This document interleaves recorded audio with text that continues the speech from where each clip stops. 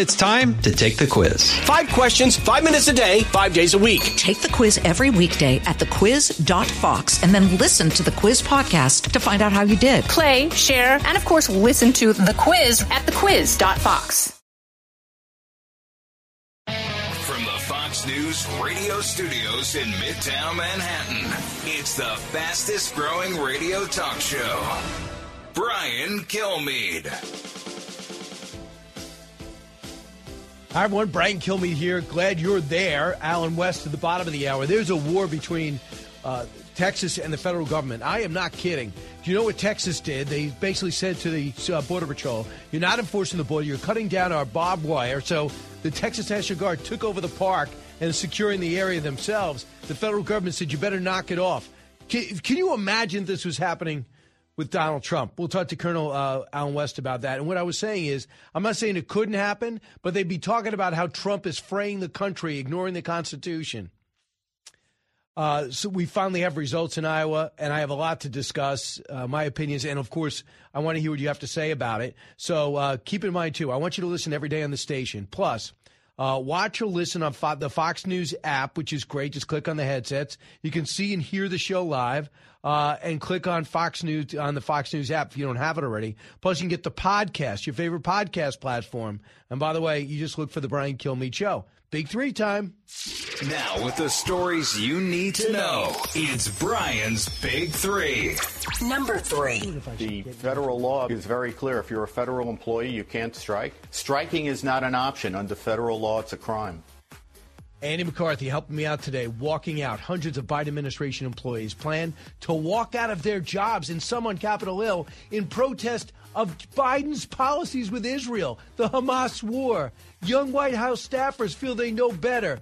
Why do they still have a job? They all should be fired. Why does he not weigh in? Number 2. They are not going to get Bidenomics. Let it go. How about you just make sure that they know what you're going to do? When's the last time you saw Joe Biden in a town hall taking questions from the American people? Joe Biden needs to campaign like Joe Biden knows how to campaign. When people see him, they stop thinking about, oh, how old is he? They start listening to what he is saying. The great Ainsley Earhardt reading the quotes from Simone Sanders, former chief of staff for Joe Biden, head of communications, saying, let Joe go. Let Joe be Joe. He's getting more unsolicited advice from his party, and as you just heard, his former aides. As he notes there's a rematch with Trump is likely. The state of his campaign, which is flush with cash. Number 1. It is as close for Donald Trump to being a 99-county sweep of the state as you can get. Look at the one county that is not Trump's shade of red on here. It's Johnson County. Donald Trump lost it to Nikki Haley by a single vote. So Donald Trump literally came one single vote away from going 99 for 99 in Iowa. Well, it's Steve Kornacki of MSNBC. Trump hits all his goals in a massive Iowa caucus victory. We examine the results and preview New Hampshire, which promises to bring a much different challenge and electorate to the polls, which I can't wait for, because to me, what I see New Hampshire as is a way to see if Trump can resonate with the general public, not with Republicans. I got it. The conservatives, he's got them. He's going to battle DeSantis with that, and we'll see if DeSantis can close the gap. I guess I should review the standings. Trump with 56,260, 51% of the vote. DeSantis, by all standards, he did exactly what he wanted to do. DeSantis has finished second. He wanted originally to win. He has a huge ground game, had the governor, evangelicals, many of them, including Bob Vanderplaat, the most powerful. But he comes in second, 21% of the vote, so almost less than half of Trump's. Nikki Haley, 21,000 plus votes, 19%. So despite the polls showing her in second, she finishes 2 points back. Now, why am I so excited about New Hampshire? Number one, it's a traditional primary. I love the caucus stuff. It's cool. But this is a traditional primary. Show up, vote, keep it secret. And why else am I excited about New Hampshire? Because the biggest argument against Donald Trump is he can't win the general. Now, we know in the last 4 or 5 polls, now the Real Clear average, he's up by about 3 points. Real Clear average up 2 points on Joe Biden. DeSantis about the same. Nikki Haley substantially more. The question is, as Chris Sununu says, who I'm a big fan of, and he's not a fan of Trump, he said, my problem is he can't win the general. If you can win New Hampshire, they got 1.5 million people there total. that about 40% are unaffiliated with a party, and you can sign up to go to any primary, Democrat or Republican. Now, in New Hampshire, not many people are going to the Democrats because these idiots decided that New Hampshire wasn't worth their time and want to start in South Carolina, led by Joe Biden. Why would you diss a state you could possibly win, like Iowa and New Hampshire, and not show up? But because of that, people who want to participate in the process and can't really get in on it will register for this and be Republicans. Now, this is Governor Haley, who does better with moderates and independents than any other candidate except Trump. Will try to beat him. In some polls, she's within single digits. She believes it's a two-person race. And we'll see. They got a week, 8 days. Right now, Nikki Haley's there already. I talked to her 20 minutes ago on television. We're going to bring back some of that interview. First off, here's the aftermath of the Iowa election, of the caucuses. Here are the candidates weighing in. By the way, it ends with one that's dropping out. Cut one. We're going to come together. It's going to happen soon, too. This is the third time we've won. But this is the biggest one. I want to congratulate Ron and Nikki for having a good time together. We're all having a good time together. And I think they both actually did very well. I really do. I also want to congratulate Vivek because he did a hell of a job. But I can tell you, because of your support, in spite of all of that they threw at us, everyone against us, we've got our ticket punched out of Iowa. I can safely say tonight, Iowa made this Republican primary a two-person race. Thank you, Iowa. We're going to continue on. We're going to make you proud, and we're off to New Hampshire. We are going to suspend this presidential campaign. I called Donald Trump to tell him that I congratulate him on his victory, and now going forward, he will have my full endorsement for the presidency. And I think he's going to be campaigning for him in New Hampshire. Nikki Haley has come out and said she will not debate unless Donald Trump's in the debate. So therefore, the ABC debate with Ron DeSantis was not going to happen this week. I don't blame her. Plus, I don't want to see it. I think they both get hurt by it. They go at each other so personally and directly. There's none of this mutual admiration society. You know, remember famously Frazier and Norton, famously to me because I was obsessed with boxing. Frazier and Norton would never fight because they were friends, even though they were ranked number 1 or 2 in the world. It's not like there's a friendly debate going on. They go after each other and they hurt each other. So I don't think there's anything wrong with it. I'm kicking myself because on my list of questions to ask Nikki Haley was that. But as I was talking to her before the interview, we're having problems with audio. Not to make excuses, but I was asking her, what news do you have coming out of your camp? I know you just landed. And that would have been great news. I looked down, and sure enough, somebody who was working with Mike Pompeo had texted me and said, she's not debating. You want to bring that up. And I looked down after the interview, and next thing you know, 2 minutes later, Nikki Haley puts that on her site. I'm just kicking myself for not asking that because it was instinctively what I thought. Do you really want to debate when the person you want to beat is not going to be in the debate? So we'll see what happens. I'm sure ABC's got to scramble for some programming. But I'm just fascinated by the response of other networks who no longer can minimize and marginalize Donald Trump. We all know about January 6th. We all know about things that you don't like about him. You don't like the phone call to Ukraine. Should he be impeached? He wasn't. I guess the House did. The Senate wouldn't. The Mueller report, he didn't really win. The Russians helped him win. All the controversy around him. Oh, he talks about the border and it's inflammatory. He talks about the election being fixed. We got to cut away. And then when he goes to run for president, they said there's no way he's going to have a shot. He's leading in the polls, but polls can be wrong. And then after the overwhelming victory, some of them got to say nice things, like the one that are just rational, who don't want to see him elected, but are rational, and others are just irrational. And that's what I'm seeing, a lot of irrational comments from other networks. I mean, here's an example. Here's CNN and MSNBC. So as it becomes clear that Trump won and he hit every mark, they have to cover his speech, you would think. Cut to. We have an invasion of millions and millions of people that are coming into our country. I can't imagine why they think that's a good thing. Donald Trump declaring victory with a historically strong showing in the Iowa caucuses. Here he is right now under my voice. You hear him repeating his anti-immigrant rhetoric. The projected winner of the Iowa caucuses has just started giving his victory speech. We will let you know if there's any news made in that speech. There is a reason that we and other news organizations have generally stopped giving an unfiltered live platform to remarks by former President Trump. Why? It is an invasion. You got 12,000 a day. You have 4 to 6 million in 3 years. You have another million queued up to go. These are numbers we've not seen before. It's a total collapse of the border. The current president basically admitted it's a crisis that has to be addressed. Most Democrats admit it. It's the number one issue in Iowa. The president's speaking to it, and you're cutting away. Now, I know there are legal issues when it comes to saying the election's fixed, but there is nothing wrong with what the president said. Do they understand that there's an excellent chance he's going to win? Are they going to cut away from the State of the Union? Are they even going to cover the State of the Union? If Joe Biden gets reelected, the country's not going to come apart. It'll be led by a horrible president.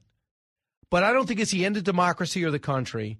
What's happening at the border's got to stop. I think the Senate will belong to the Republicans. I think the House is an excellent shot of staying there, and that'll be the governor. But I'm not going to use extraordinary language to say the country's going to fall apart, even though if you look at our relations with China and the imminent Taiwan invasion, we saw Hong Kong paved over. He didn't do anything. And now you look at what's happening in Eastern Europe and the Middle East, you could see the world is about to implode, and a lot of it's because of America's lack of leadership. But I'm not going to get people nuts if Joe Biden wins the election. What these people have done is totally irresponsible. They take people that don't like Trump, think that the world's going to end if we let him speak. And if he becomes president, now I don't mean you might not want to cover a press conference at 2 p.m. That's your prerogative. But if you tell everybody no town halls with this guy, don't cover the State of the Union with this guy, there's an attack, there's a memorial, there's a ceremony, 4th of July, Memorial Day, we're not going to cover it because we can't trust what the president will say. You talk about a threat to democracy, that is it. Now, you want to talk about normal? The president's comments after winning are pretty great. And you want to talk about human? How about this? Cut 5. And I want to thank my family generally. They've worked so hard, and they've taken so much abuse for being good people. I mean, good people. But Eric and Don, they really did. These two have been working so hard, and they have another job also, so they have to do it all.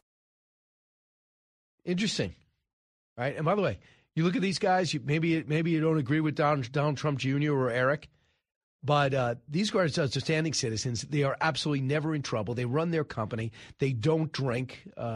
They have great humility for people that grew up with wealth. Two of the nicest people you're ever going to meet, especially Eric. And Ivanka Trump, does anyone think she's not the perfect daughter? Have you noticed that? I hate to compare families because it doesn't necessarily reflect the quality of the parents. But if you look what happened on the other side, I mean, you got 2 of their kids are alcoholics, drug addicts. And you got Hunter Biden doing an international business deal on his dad's name with his dad knowing. And please tell me that you want to compare these families and Donald Trump's the one embarrassing us? You want to hear more humanity? And I wouldn't think this is abnormal, except for Trump doesn't usually talk about things personal. Cut 6. I think most importantly, I want to thank my incredible wife, First Lady, I'll say former and maybe future. But more important than Melania, I want to thank her incredible, beautiful mother who passed away a few days ago. And she's up there, way up there. She's looking down, and she's so proud of us. And I just want to say to Amalia, you are special, one of the most special people I've ever known. And that was a tough period of time for the family. But she's amazing. She was amazing. So I just want to thank what she's done for our family and her husband, who's home right now and very lonely. He's a lonely man, but he's going to be okay, Victor. They're great people, great parents to all of us, really. Great parents, but also to Barron. Boy, did she take care of Barron. That's how he got so tall. He only ate her food. So, I mean, you want to cut away from that, too? When he does something, I get it. When he does something unorthodox and you think it's untenable, I understand it. But he wins the Iowa caucus. substantially. He beats the current president in every poll, and now you want to cut away because you know better when he's talking about the wall? I got news for you. Democrats, mayors in Chicago and New York think we're being invaded. They get 10,000 in their state, in their city. They think they're being invaded. 67,000 in New York at a cost of additional cost of $1.9 billion. They think they're being invaded. Cut away from the State of the State address in New York, because that's what the governor was talking about. The invasion. When we come back, your calls, 1-866-408-7669. More analysis. We have a lot more to go. I want you to hear every angle of it. Exciting time. We finally have results. Brian Kilmeade Show. Newsmakers and newsbreakers. Hear it first on the Brian Kilmeade Show. The Fox News Rundown, a contrast of perspectives you won't hear anywhere else. Your daily dose of news twice a day, featuring insight from top newsmakers, reporters, and Fox News contributors. Listen and subscribe now by going to foxnewspodcasts.com.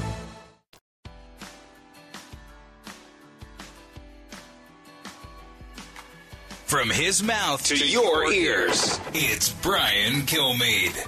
Almost half of the base of the Republican Party showing up for this caucus tonight voted against Donald Trump.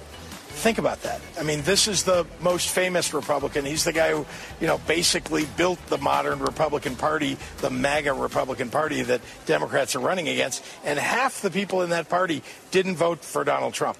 So I think that is telling. It tells you the weakness of Donald Trump and also the opportunity for Democrats. I don't know if I agree with that. I mean, number one, was George W. Bush weak? Was Ted Cruz strong? I mean, he won last time. You had but this is the largest distance anyone non-incumbent has ever won Iowa.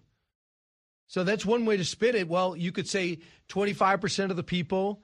You could say that 25,000 out of the, Trump got 56,000. You have 23,000 didn't vote for Trump, and then 21,000 voted for DeSantis. 21,000 voted for Haley. Yeah, strong. But so is Haley and DeSantis, and he still doubled them up. So that's really an interesting take on that. But that's what we want. Give you all different type of analysis. Let people know what's going on other channels. For the most part, I was really impressed with Donald Trump's tone at the town hall, his tone in the postgame yesterday, complimenting his opponents, knowing this thing isn't over. Now, I know it's going to switch. Obviously, it's going to switch because he's got to take on Nikki Haley.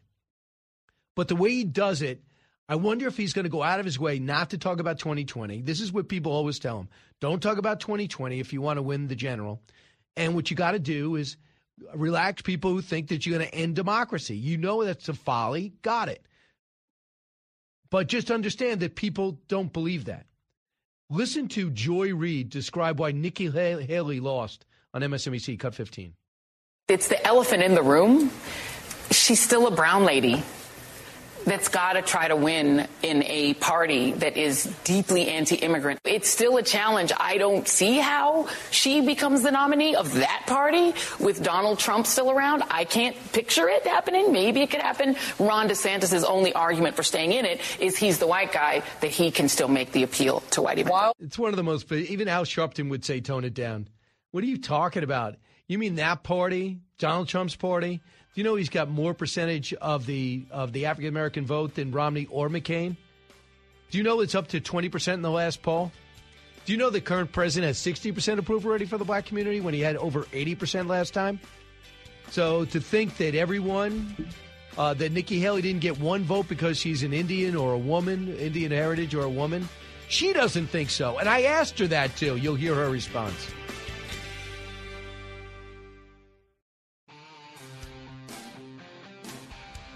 A talk show that's real. This is the Brian Kilmeade Show. We're going to have a deportation level that we haven't seen in this country for a long time, since Dwight Eisenhower, actually.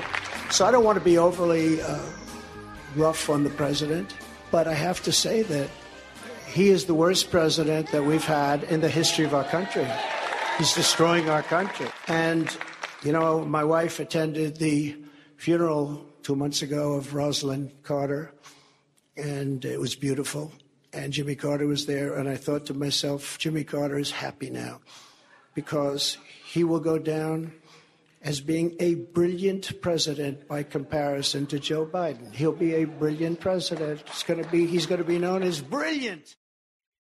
So that was the president yesterday, kind of riffing, very happy with the Iowa win. He basically hit all the marks that he wanted to do. It was just so funny. 7 minutes ago, we played J.P. Pritzker says, how bad is it that Donald Trump couldn't get all the votes in New Hampshire, in Iowa, and yet he's the most popular Republican?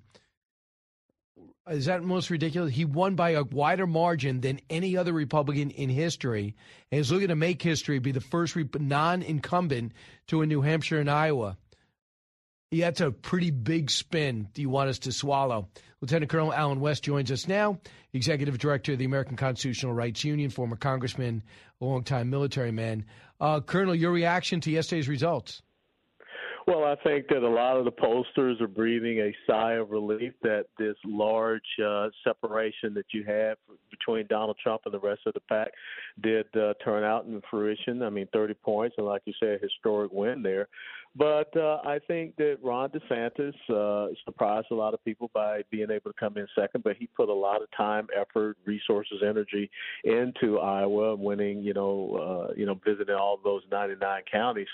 But I think that Nikki Haley's going to hang in there. When you start to look at New Hampshire, there is a possibility she could close the gap with Donald Trump in New Hampshire. We'll see how that plays out. But then again, she has to be able to, you would think, win her own home state of South Carolina. So I believe that this will be prolonged. You will still see DeSantis and Haley, hang in there for, a little bit longer, probably into March, without a doubt. Vivek Ramaswamy dropping out, that's pretty important because that support will go to Trump, and that's what it was. And hopefully, maybe he can get some of those young people to come over. But Donald Trump now has to continue to talk about, where the country was the day that he left office as far as, our economic standing, our energy independence. Definitely when you look at national security and foreign policy, the Houthis would have never, shot a rocket or missile at a U.S. flag cargo ship there in the Straits if Donald Trump was president. But that's how bad things have gotten, and of course with the border as well. All right, so he wins. If you're just tuning in, he got 51% of the vote. DeSantis 21, Haley 19. Ron DeSantis thinks that he's done enough to move on. Cut 8. This is our responsibility, to carry this torch and to preserve this sacred fire of liberty. Don't run away from this responsibility. We welcome this responsibility. We thank you for your effort. We thank you for your support. You helped us get a ticket punched out of the Hawkeye State. We have a lot of work to do, but I can tell you this, as the next president of the United States, I am going to get the job done for this country. So is there a path forward for him, knowing he's put no time into New Hampshire? He's going to go to both New Hampshire and South Carolina today. How does that play out? Because I know you appreciate what he's done as governor. Yeah. It's a very tough path for him going forward because really what he is looking at, who he's talking to, is the same people that would be voting for Donald Trump. So he may be a first choice for these individuals, the 21%, but their second choice would be Donald Trump. It's definitely not Nikki Haley. So when you look at what is happening there in New Hampshire, where I think Donald Trump is about 43 to 44%, and Nikki Haley was coming in about the same, 20 to 21%. With Chris Christie dropping out, without a doubt, you would believe that support of Christie will go over to Nikki Haley and probably not Ron DeSantis. So New Hampshire is probably going to be a Trump-Haley race, and then you look and see where Governor DeSantis is in South Carolina, not very high there. So this may have been the high point of his presidential campaign because if he does not do well in New Hampshire and South Carolina, the resources and the money will probably start to dry up. And then you get worried about debt, I understand, because if you start running and the machine keeps going, you're going to be stuck with those bills, right?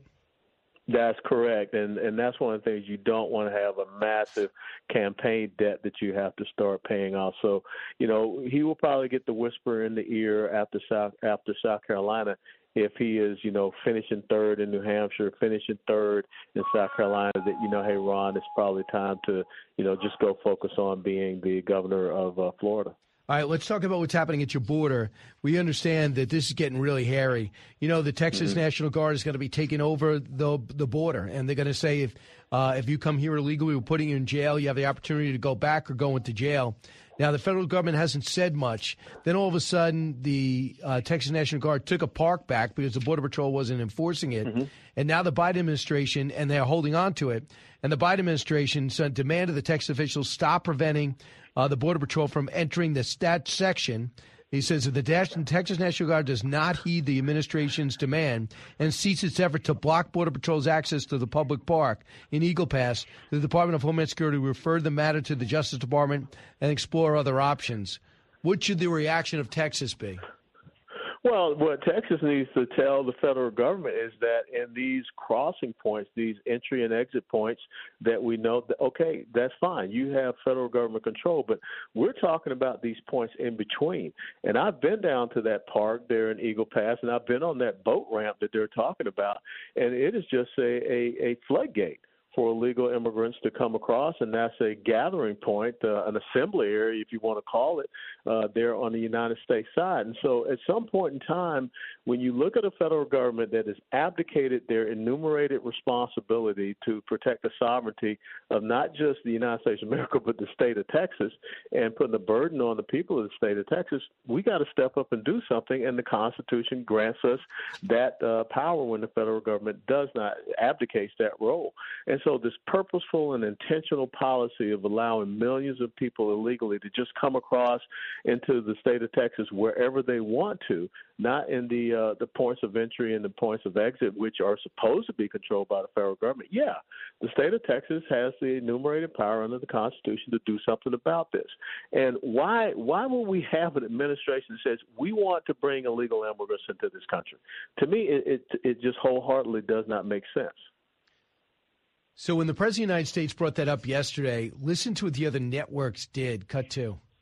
We have an invasion of millions and millions of people that are coming into our country. I can't imagine why they think that's a good thing. Donald Trump declaring victory with a historically strong showing in the Iowa caucuses. Here he is right now under my voice. You hear him repeating his anti-immigrant rhetoric. The projected winner of the Iowa caucuses has just started giving his victory speech. We will let you know if there's any news made in that speech. There is a reason that we and other news organizations have generally stopped giving an unfiltered live platform to remarks by former President Trump. So what are your thoughts about that? I'm sure you weren't watching, but that's what people are hearing, that he's not the winner of the Iowa caucus, is not worthy of being heard from. And if he talks about an invasion, that's a bridge too far, really? Well, once again, this is censorship. This is propagandized media. This is Pravda from the old Soviet Union. This is Joseph Goebbels, the propaganda minister under Adolf Hitler. This is what they're doing. They're trying to keep truth away from the American people. There is an invasion, 8 to 10 million people coming across the border illegally, and that cannot be debated. And this is not about being against immigrants. I mean, you can come here legally. You can come here and respect our laws. But what we're talking about is people from over 160 different nations who have come into this country, and they don't belong here. They have no right to just walk into America. You can't do that to Mexico. I mean, Brian, let's you and I try to walk over into Mexico and see if they're going to give us a free cell phone and put us up in a 5-star hotel. No, it ain't happening. So I am sick and tired of the left always talking about authoritarianism and dictatorships, but they're the ones that are pushing this mantra with their censorship and the undermining of the sovereignty of this country. But by the way, if he does win, do you realize half this country is going to try to ignore his orders and find him unworthy? Yes. Do you think Rachel Maddow is going to cut away from the State of the Union address? Of course she would. I mean, we saw what Nancy Pelosi did. We saw what Nancy Pelosi did when the president, after he finished his State of the Union address, she ripped up the speech. But, she was applauded by the left. And you already have this report coming out from NBC News how they are trying to develop this plan by which they can undermine the authority of President Trump as the commander-in-chief. But you don't hear anything about holding anybody accountable for the debacle in Afghanistan in the Biden administration. So the hypocrisy is just absolutely absurd. All right, lastly, federal workers are supposed to work out. I think snow might keep them from going. They're supposed to walk out today on the White House and in Congress in protest of the president's Gaza policy, his Israeli policy. Andy McCarthy says if they do that, they should be fired. Cut 37. The federal law is very clear. If you're a federal employee, you can't strike. And, Brian, I have to say, someone who worked in the government for more years than I care to say, there's no one who works in the government for any length of time and doesn't have any number of policies that they intensely disagree with. Striking is not an option. Under federal law, it's a crime. What would you do if your staff decided, Colonel, not with you on this, I'm going to go protest you outside your office? They won't be coming back. Of course. They won't have an office. And furthermore, if you are a federal employee, last thing I remember, I think you still have to take an oath to the Constitution. If you are going out and walking out of your job because you are supporting a designated Islamic terrorist organization that killed Americans and is holding Americans hostage, yep, you're out of a job. And as Andrew McCarthy just said, maybe you'll get charged with a crime on top of that. Yeah, I think so. Colonel, thanks so much. Appreciate it. My pleasure. Always. Take care, Brian. All right, Iowa caucus goes to Trump. What does it mean for New Hampshire? I'll break it down next. I want to get your take of the results. 1-866-408-7669. You listen to the Brian Kilmeade Show. Diving deep into today's top stories, it's Brian Kilmeade. A radio show like no other. It's Brian Kilmeade. The president is different than those that are running his campaign. In this sense, the ones that are running his campaign are exactly as you said. They're relaxed. Wait a minute. He's like, we've got to fight. And I think it's good for him that he fights like the underdog, that he's not taking anything for granted. The reason I think he went overtime yesterday is he knows there are polls out there saying that he's gone down with black voters. He started running down. Black voters need to understand that I've brought black unemployment from 9.5% down to 5%. Historic. I've helped to close the gap between black and white families. He started running tangible things he did in the black community that he wants voters to know. That's not a guy that's waiting to relax and they'll come in later. So I think that the thing that will motivate Joe Biden, and people will forget he's 81 years old, is Donald Trump. When I was a kid, I was blessed enough to have a relationship with Muhammad Ali. There were certain opponents that made Ali really train because they were challenges. I think Donald Trump brings the youth out of Joe Biden. We're about to see, because right now he does not do any speeches, does not do any interviews, gives one-word answers, and he doesn't really communicate. Takes a lot of vacation days, and it looks like he doesn't even want to talk to his Secretary of Defense. So you could compare Joe Biden to Muhammad Ali. I believe that is an all-time first. I think for the rest of my years on this planet, no one will ever say Joe Biden is the Muhammad Ali of anything. Muhammad Ali, one of the most famous, successful, impactful people in the world, his entire adult life, and certain people will get him to train. Yeah, the only reason he says he stays in the race because he thinks he's the only one that could beat Donald Trump.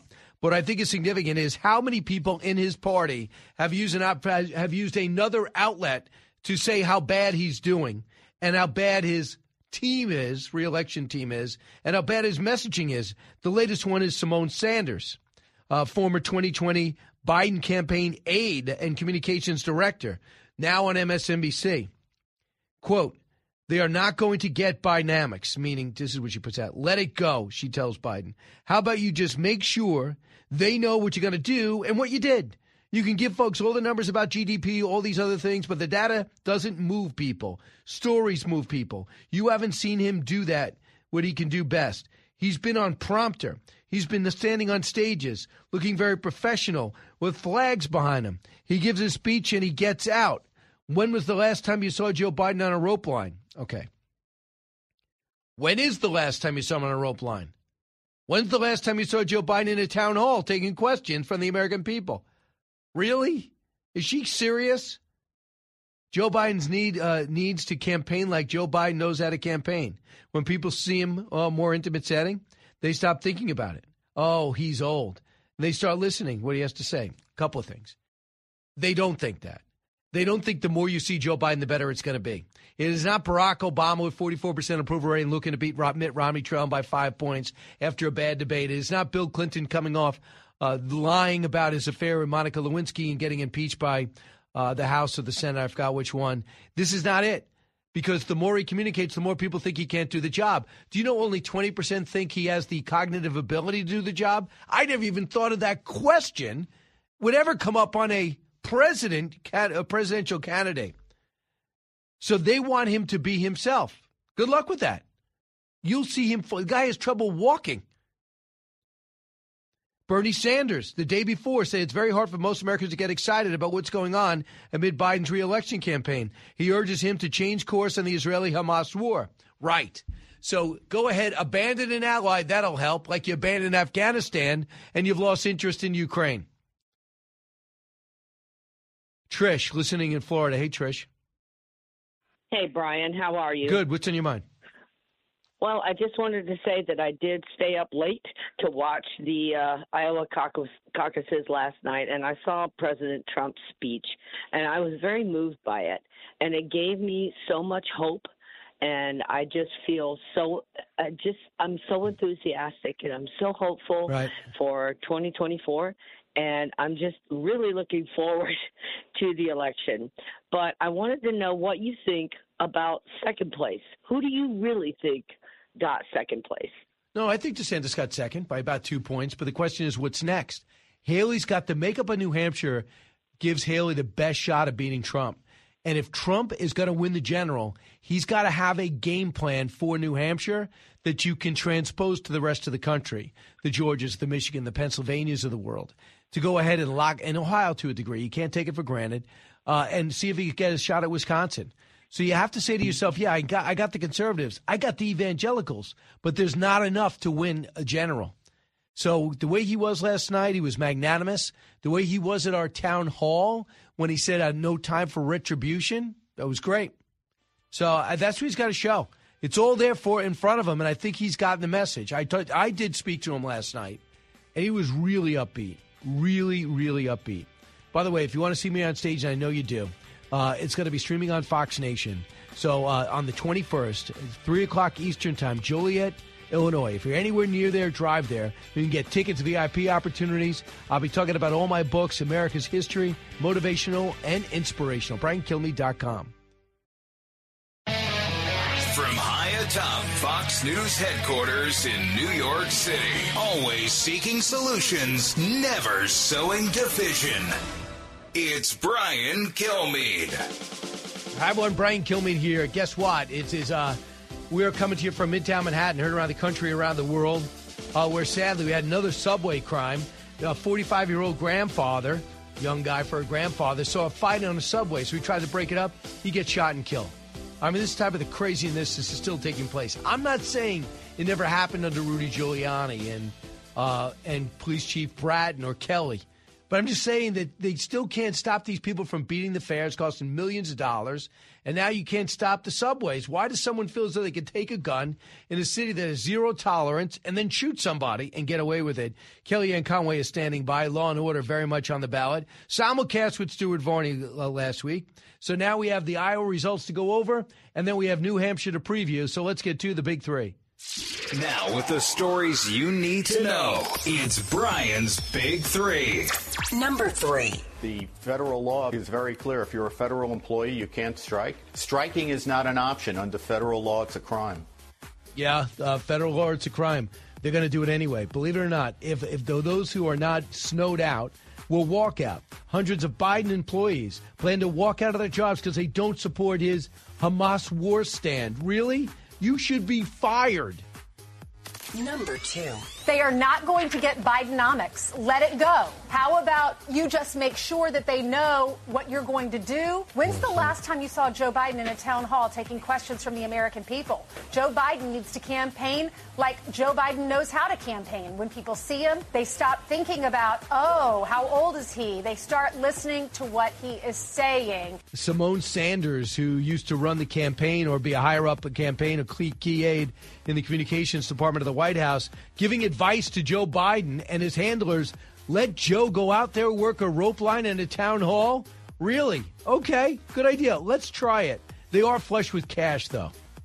Number 1. It is as close for Donald Trump to being a 99-county sweep of the state as you can get. Look at the one county that is not Trump's shade of red on here. It's Johnson County. Donald Trump lost it to Nikki Haley by a single vote. So Donald Trump literally came one single vote away from going 99 for 99 in Iowa. And that was brought up by Steve Kornacki of MSNBC. Trump hits all his goals. Massive Iowa caucus victory. Not a massive turnout, though. We examine the results and preview New Hampshire, which promises to bring a much different electorate to the polls. Also, by the way, listen to Every Day. If you're not on affiliate right now, sadly, we're not there. If you're not, watch or listen on the Fox News app. See or hear the show live. Just click on Watch on Fox News app. You'll see the headsets. Plus, get the podcast on your favorite podcast platform. So Kellyanne Conway joins us now, former senior counselor to President Trump and author of the book, Here's the Deal. Kellyanne, assess your former boss's performance last night. Dominance, pure and simple, full-scale dominance and victory, and there's no way to sugarcoat it or spin it. I looked at the polling, Brian, and this has kind of been baked from last summer. If you look at the polling from last July, Donald Trump was hovering about 40s, mid-40s, late 40s, almost 50% here in Iowa, and Ron DeSantis at about high teens, sometimes 20%. So, and that was really reflected in the Fox News voter analysis. The one figure that really jumped out at me are the number of people who said they knew all along how they were going to vote, 44% of the caucus electorate. And according to the Fox News voter analysis, about 3/4 of them said they voted for Donald Trump. So it's pretty remarkable. I think that he's changed the way campaigning happens in Iowa as well. Sure, we love retail politicking. I'm a pollster of decades. I love getting with the people. But he had the fewest number of stops here in Iowa, about 25 events. Vivek Ramaswamy had 10 times that, 240. Some, Nikki Haley, Ron DeSantis certainly had a lot of events. Nikki Haley had all the King's horses, all the King's men when it came to that last-minute infusion of cash. The ads were nonstop. The vaunted ground game for Ron DeSantis, I think, helped him squeak out the second-place finish. But it's so distant from Trump. I think Trump is basically win, play, show. Has all the top spots here. If I were Ron DeSantis, I would graciously drop out. I'd say I'm a 45-year-old young man in politics, successful governor of the third largest state. I'm going to help Trump win, and I'm going to help him beat Joe Biden, and then we'll see what the future brings. I think he should go the way of Vivek. But he doesn't seem he is, Kellyanne. It doesn't seem like he is. Have you heard that he is? Looks like he went to South Carolina today and then to New Hampshire. No, I haven't heard that he is, but that would be my advice. I think they're all sticking around in case Trump is the nominee for some reason. But look, I heard Nikki Haley on Fox News this morning say to you that Fox and Friends this morning that it's a two-person race. It's a two-person race. She said that last night. She's right. It is a two-person race, but it's between Donald Trump and Joe Biden. And she cannot win. The path to the Republican nomination cannot go through Democrat and independent voters. It just doesn't work that way. And as a Republican, as a conservative, I shouldn't want it to work that way.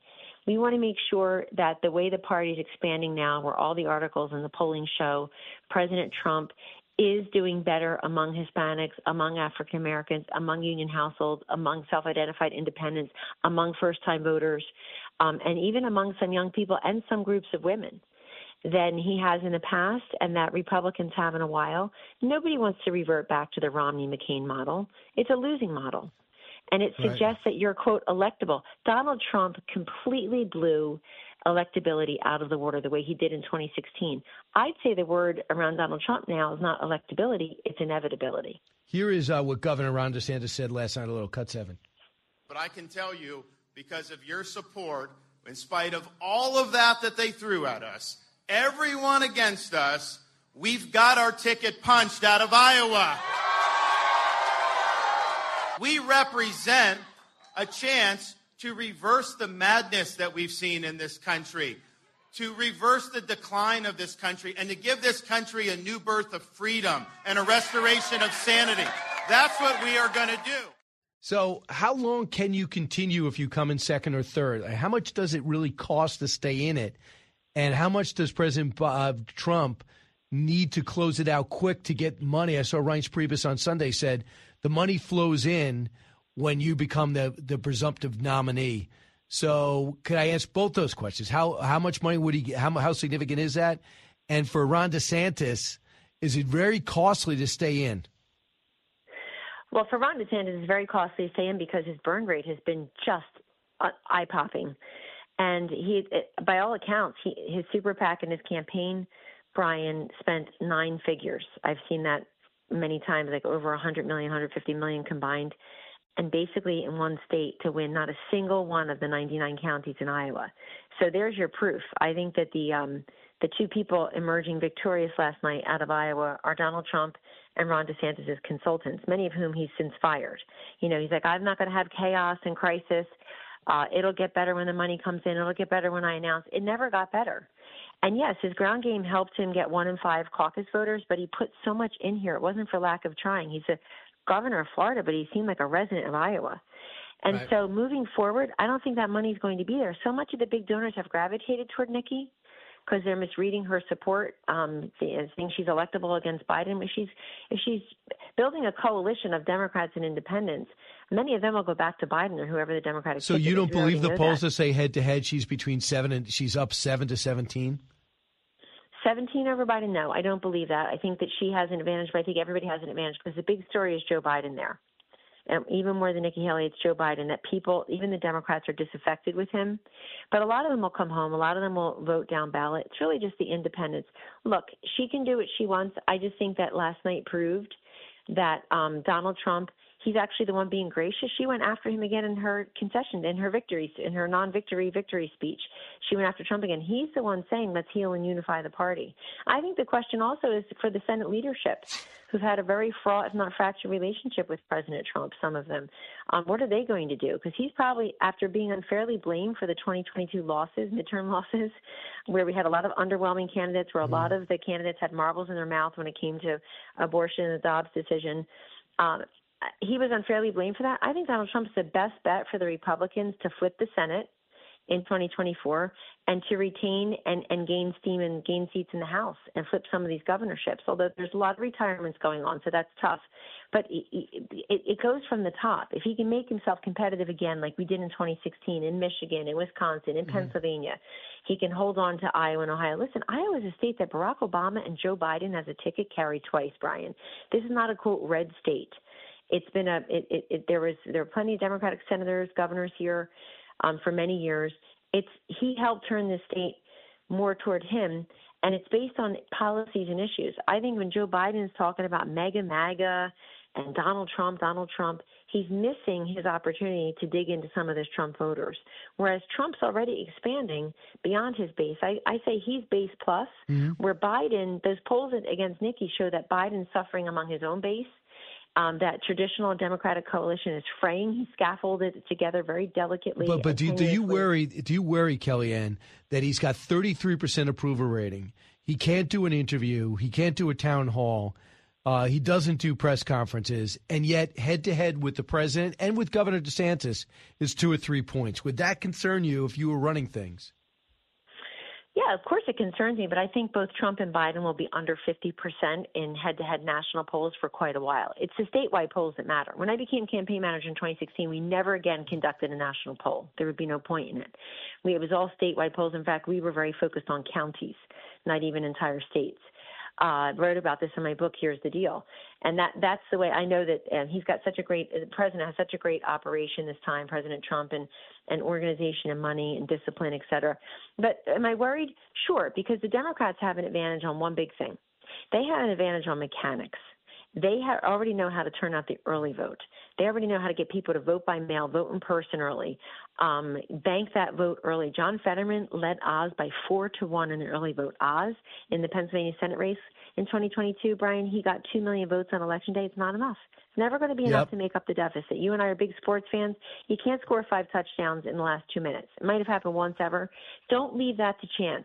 Get those points on the board early. And I'm happy to hear President Trump endorsing, bank your vote early, telling people don't hang on to the ballot. I don't like the new normal, but if this is the law, we need to play into it. So I think we have an advantage on President Trump's team. The Republican Party has an advantage on for whom to vote and why to vote, policy, prescriptions, philosophies.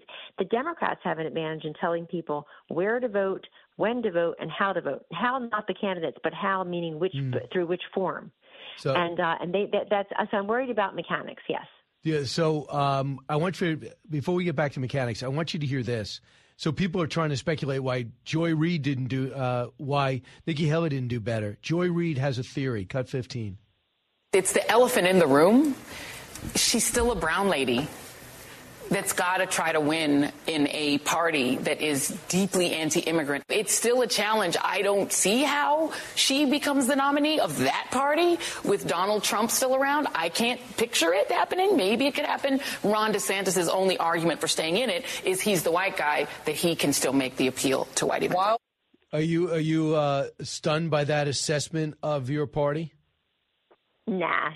But who cares, honestly? It's totally irrelevant. These people, look at all these never Trumpers. They're going to get him. They're impeaching him. They're indicting him. They're this, that, that. They look so ridiculous today. This man's total domination. It's not his base. It's not a cult. It's not sheep. He won college and non-college educated. He won rural or suburban and urban. He won evangelical Christian, non-evangelical Christian. He won young people. He won older people. It's just a full-scale victory that the other side can't claim for Biden. His problems are coming from inside the House. But, this invoking racism and sexism about every single thing, people have had enough of it. Of course there's racism and sexism in different places in our nation. That's a fact. But always looking for and finding it. It's terrible.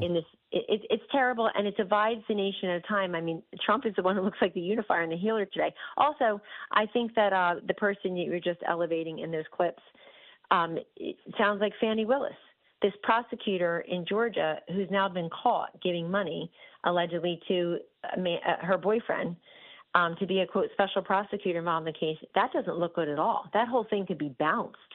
And she's in a church of all things talking about sexism and racism and black women make mistakes. What? I mean, you have to just be an honest, transparent prosecutor. I want you to hear, too, this is the problem. If Trump is able to win this, his opponent and the Democratic Party are going to make Trump seem so untenable, unpalatable, that the people are going to really believe the country's coming apart. So here he is making his concession speech. Listen to CNN and MSNBC. Cut 2. We have an invasion of millions and millions of people that are coming into our country. I can't imagine why they think that's a good thing. Donald Trump declaring victory with a historically strong show. So, what are you doing? He's talking about the border. Everyone agrees the border. He's got to jump in and help the American public not to hear it? Yeah, well, not everyone believes that Alejandro Mayorkas, whose job it is to solve the crisis at the border, won't call it a crisis. Joe Biden won't call it a crisis. Brian, it doesn't matter. I'll tell you why. People in this country are smart, and they are savvy, and they know that the big difference in 2024 and perhaps forevermore is the distinction between what the other side says and what you see. And I believe people are going to go with what they see with their own two eyes. Rising prices, rising crime, a border that's totally open and out of control, chaos in the Middle East and Ukraine. You name everywhere you look, there's a problem. Everywhere you look. And you know what? The Fox News voter analysis showed in Iowa, in the caucus, 40% said immigration was a top issue. It even beat out the economy at 33%. Foreign policy was about 7%. And you know why? That's because Donald Trump elevated it 8 years ago, and they called him the same names he just played in that clip then. And all of a sudden, it's a top issue to people because they know what they see. I don't need to hear what other people say if I know what I see. And people know what they see, and I trust the public to vote according to what they see. And look, the fact is, if you call it border security, right, it's much more, you get more women, you get more independents, you get more young people. Immigration, some people look at that as being against individual people. You talk about border security, that's national security, that's sovereignty, that's safety. It's an economic issue. It's a fairness issue, certainly. It's a resource issue. So the language could, yeah, he could easily adjust that. Kellyanne Conway, thanks so much. Thank you, Brian. All right, 1-866, stay safe in Iowa, 1-866-408-7669. And by the way, we'll be in New Hampshire covering the primary, so hopefully you'll be with us too. Don't move. It's Brian Kilmeade.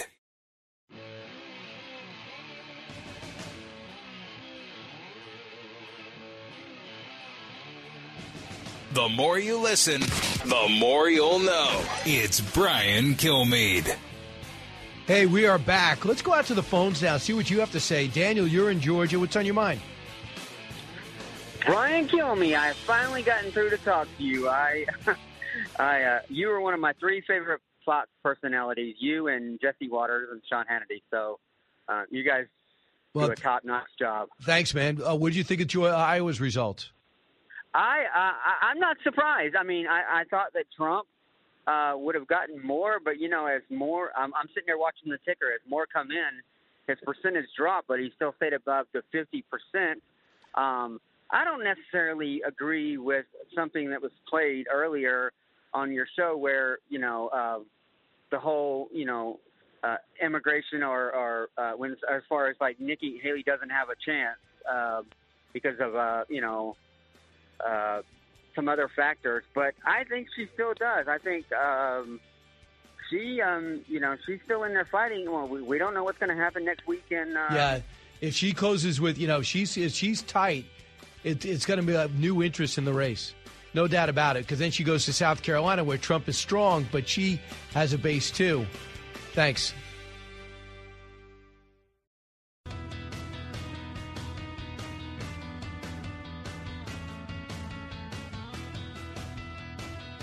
If you're interested in it, Brian's talking about it. You're with Brian Kilmeade. Thank you so much. Oh, my God. You're totally shaming me with disability by standing up. It's fine. Okay. Body, not by Ozempic. Okay, let's go. Some of you may know me as Kelly Bundy from Married with Children. Thank you. We don't have to applaud every time I do something. So I guess her whole thing is she's got MS now, right? Yes, Christina Applegate. She does. She was presenting at the Emmys last night, I believe. Right. So that's interesting. So she got a warm applause because she's going through a lot. She did. Yeah, she came out. She has a cane. So she had someone else's arm. Help getting out. But yeah, she handled it with, humility and humor, and it was she did a good job. Right. So for the most part, the Emmys got overwhelmed by Iowa, don't you think? I do think so. And it sounds like it was actually maybe a little bit more interesting because they honored a bunch of just iconic old shows, right? Like Cheers, I think All in the Family. They had a lot of reunions. So it looked more interesting than other award shows in the past. I cannot believe you don't mean All in the Family, do you? Not All in the Family. I just saw a quick, brief thing of all of them, but they did do a lot of iconic sitcoms, and they had a lot of, they redid the set, and as many of the cast that could be there were there. So it seems they tried to change it up a bit. Yeah, we'll say. The Golden Globes were pretty much a flop. That host ruined his life by grabbing the job at the last minute. I get. Is it Anthony Anderson? Is that the one who hosted this time? But I saw a lot of the pictures online. There were a bunch of after parties where they like to salute themselves. So it's good. Congratulations. I think TV and movies are over the biggest change in our lifetime. If you're somebody, the biggest star anymore, they're not paying big money. Besides the franchises, the Mission Impossibles, any of the Marvel franchises who haven't been paying off lately, what guarantees do you have? There's no guaranteed box office hit. Adam Sandler was on a roll for a while. I guess Tom Cruise was on a roll for a while. Whatever they touch wins. The Rock was on a roll until Black Adam. But there's no layups anymore. And then you have these big stars with movies that go right to streaming. And these streaming outlets go, yeah, the checkbook's kind of closed these days because we're not getting – a lot of people are saying, I have too many subscriptions. I'm getting rid of them. So the Netflix, the Hulu, why do I need both? NBC, Peacock, why do I need that? Disney Plus, do I really need that? So people are asking themselves, so people go, okay, cable's dead, fine. Well, now don't think that streaming's living. Because people go, I don't even remember the last time you hear about movies, I got to go watch that. But that's not urgency. It's in the theater. I'm going to go watch that when I'm free. I don't really see that. You don't, but what I will say is two of the biggest movies last year, right? Oppenheimer and Barbie. They were very well done, and you loved Oppenheimer, and that is a theatric experience. Okay, but there used to be 15. True. There used to be 20. Now, I know they're coming off the strike and everything, but is that why we're seeing so many game shows now? How many game shows have we seen? Rob Lowe's hosting a game show. What's his name was hosting a game show. There was the one. I'm not going to be able to read your mind here. I'm not sure. No, I know, but it was the one. I think they're cheaper. Truth or false? It was true or false. Okay, It was, but they never seem to last. Snake oil. Okay, they never seem to last that long, though. I know, unless you're doing the, American Price Idol is or Right, something yeah. like that. All right, so those are a few of the things. But just going back to what we're experiencing right now with this whole looking into New Hampshire, I'm so glad we're back in action on Tuesday. We're going to be there to do the show on Monday, Tuesday, and Wednesday. But looking back at the results now, I'm just stunned that some people don't think Trump has a massive victory. But I do think that you're also wrong to think it is over. I don't blame Elise Stefanik, who's firmly in the Trump camp, for saying it's over. I don't blame Donald Trump for wanting it to be over. And for people like Kellyanne Conway, I get it. And it is going to be tough for DeSantis to come out. But it's not over for Haley yet, because Haley has a chance to go get within striking distance of the president in New Hampshire. And if she does with moderates and undecideds, she will look more and more. She'll get more and more sponsors, more and more supporters, more and more money. And then when she goes into South Carolina, if she gets close, and then to set up some drama with Nevada. But it's going to be interesting in Nevada because you have a choice, caucus or primary. She chose the primary. Trump and DeSantis chose the caucus, so there's no head-to-head there, all right? So that leads us up to Super Tuesday, at which time the trials really start on the criminal side with Trump.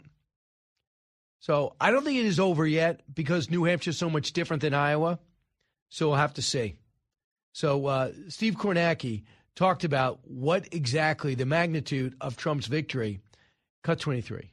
It is as close for Donald Trump to being a 99-county sweep of the state as you can get without actually getting a 99-county sweep. And what I mean is look at the one county that is not Trump's shade of red on here. It's Johnson County, where Iowa City and the University of Iowa are. And look at the result here. Donald Trump lost it to Nikki Haley by a single vote. So Donald Trump literally came one single vote away from going 99 for 99 in Iowa last night here. So having said that, largest victory ever, the biggest margin in history, but it didn't stop Governor J.B. Pritzker as part of the defense team for Joe Biden, because Joe Biden can't speak, for saying this, cut 13. Almost half of the base of the Republican Party showing up for this caucus tonight voted against Donald Trump. Think about that. I mean, this is the most famous Republican. He's the guy who, basically built the modern Republican Party, the MAGA Republican Party that Democrats are running against. And half the people in that party didn't vote for Donald Trump. Well, I mean, that's the most interesting spin ever. So the largest margin of victory ever isn't enough for him. When you have Ron DeSantis, the most successful governor in the country, and then when you have governor and Ambassador Nikki Haley, two fine candidates, and then you also have Vivek Ramaswamy with 7-8 points. It makes it impossible to let them not get any points. It's not like you're going against Asa Hutchinson. So that's where he said, I mean, you could spin it. I expect it. At least you didn't see it's unpalatable and he's a war criminal and all these other things. But leading up to New Hampshire, Donald Trump feels good about himself. He was magnanimous in his victory speech. Caitlin Collins on CNN brought this up, though. And one of the reasons why Trump feels relieved is he won. Cut 14. To see him give that speech, I think, speaks to how he feels after this victory tonight. But I also think this is a speech that he's giving after he has not had any wins in several years. I mean, he lost the 2020 election. He's facing 91 criminal counts. And I think that is what is fueling that attitude that you saw there, where he was speaking graciously of his opponents, clearly calling on them to drop out of the race. But I think it's also because he has not had a win like that in so long. I mean, he's only dealing with criminal charges and civil suits and trials. Yeah. I don't think that's an unfair analysis. I think that that works. And I think it is good to win. It's always good to win. You break, but I wouldn't say he's been losing nonstop. There are candidates that won in 2020. Do you know the House almost flipped out of nowhere under Kevin McCarthy and President Trump in 2020? And it was the oddest election in all of our lifetimes in 2020. And he did get more votes than any Republican in history in 2020, while losing to the worst candidate ever, but didn't have to campaign. But I look forward to the way he handled it. Don't defend. But then indeed, not every one of his candidates lost. The House did flip.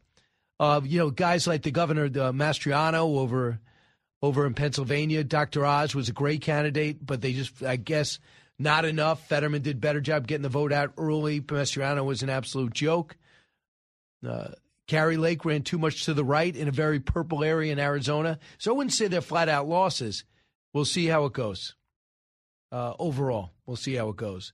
For President Trump, for President Biden, he's online showing that he's really cool. He's selling giant Brandon heads, these fat heads that go on he signs them and then go on those walls. You know what they're doing? So they're fundraising. One thing he does have is $171 million, which is pretty substantial. For re-election. $117 million on hand. The president and vice president raised about $97 million in the fourth quarter last year, but there is nowhere else for the money to go. He has not indicated to anyone, to Governor Newsom to get it together, for Governor Whitmer to get it together, for Pritzker to go ahead and run. So anybody who's a Democrat and doesn't like Trump will give him the money. So I expect him to have the money. The problem is he can't campaign. For Donald Trump, this is going to be his biggest test because I think he's going to have to appeal to moderates, independents. I think he should welcome the abortion talk. I think that Governor Nikki Haley also is strong on that for Republicans who are both pro-life, but understand not everyone they need votes from are. I also think that in New Hampshire, you can talk strongly about the border, illegal immigration, and they care about the northern border. That is also collapsing, not being reinforced. That is also huge. Freedom is big there. You got about 1.4 million people in the entire state. Now, Governor Sununu has a lot of sway. His brother was a senator there. His dad was a governor there, former chief of staff for H.W. Bush, and he is heavily for Haley. But if Trump wins big here, I would have to think it's over. And I don't know what the finances are for DeSantis, but I think he sticks around. You listen to the Brian Kilmeade Show. When we come back, I'm going to take some calls. But first, do a simulcast with Stuart Varney. Don't move.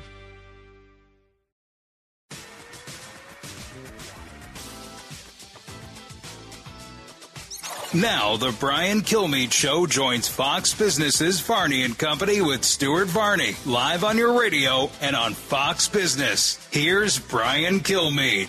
That's right. I'm way overdressed for radio because I got to do something on TV. FBN is going to have me on in a matter of moments. Keep in mind, I see everybody up there, calls from New York and over in Florida. I'll get to your calls on the back end. Stuart Varney usually leaves us a little bit of time on the back end to take some phone calls, so I appreciate that. We're talking about the election, the Iowa results. We're also going to talk about what's happening in Washington today. If snow allows them to go to work, there's going to be a huge walkout today. Talk about that. Dow right now is down 136, so without Boeing, it'd be down a mere 30 points. NASDAQ turned around, it's up 24. Okay, it's 10:51, right on the button. Kilmeade's with us. Brian, President Trump thanked his supporters following his big win last night. You got to watch this. Roll it.